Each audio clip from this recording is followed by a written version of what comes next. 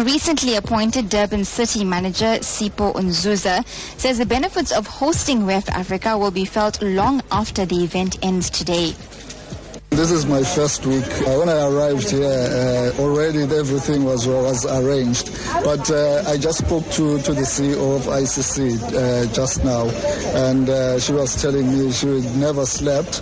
But I mean, as you can see, it just shows how much work they've put into the whole event, and you can see it's a well-organized event. And I think, I mean, the whole world is appreciating what we are doing. And it's another way of showing the whole world that Durban is actually at the highest level with other cities. For the residents of Durban who may be asking, how does this benefit them? Hosting WEFA Africa here in Durban, will it have any direct benefit to them in terms of economic spin-offs, job creation, and the tourism benefit as well? Yeah.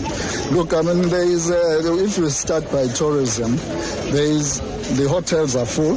The whole world is here.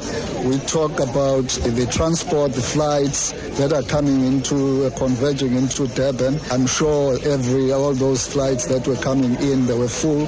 But what is more important for us as a Durban city, it's the image that we are projecting, because all those people that are coming here, whilst they are here for businesses, they also are sharing or maybe experiencing the beauty of Durban. And we hope that they are going to be bringing more next time. Their families and all the other people talk good, speak good about the city. And all these things have got the multiplier effect to our people who are unemployed. More employment is going to be created, and maybe also just to talk about the information that is being shared within the WEF. And let's talk more about the business injection, because we're speaking to you right here at the Made in Africa pop-up, and we see local businesses, those with beadworks, their local crafts and designs, which are either on online stores, on the fashion ramps even. How important is that in terms of entrepreneurship and that economic injection?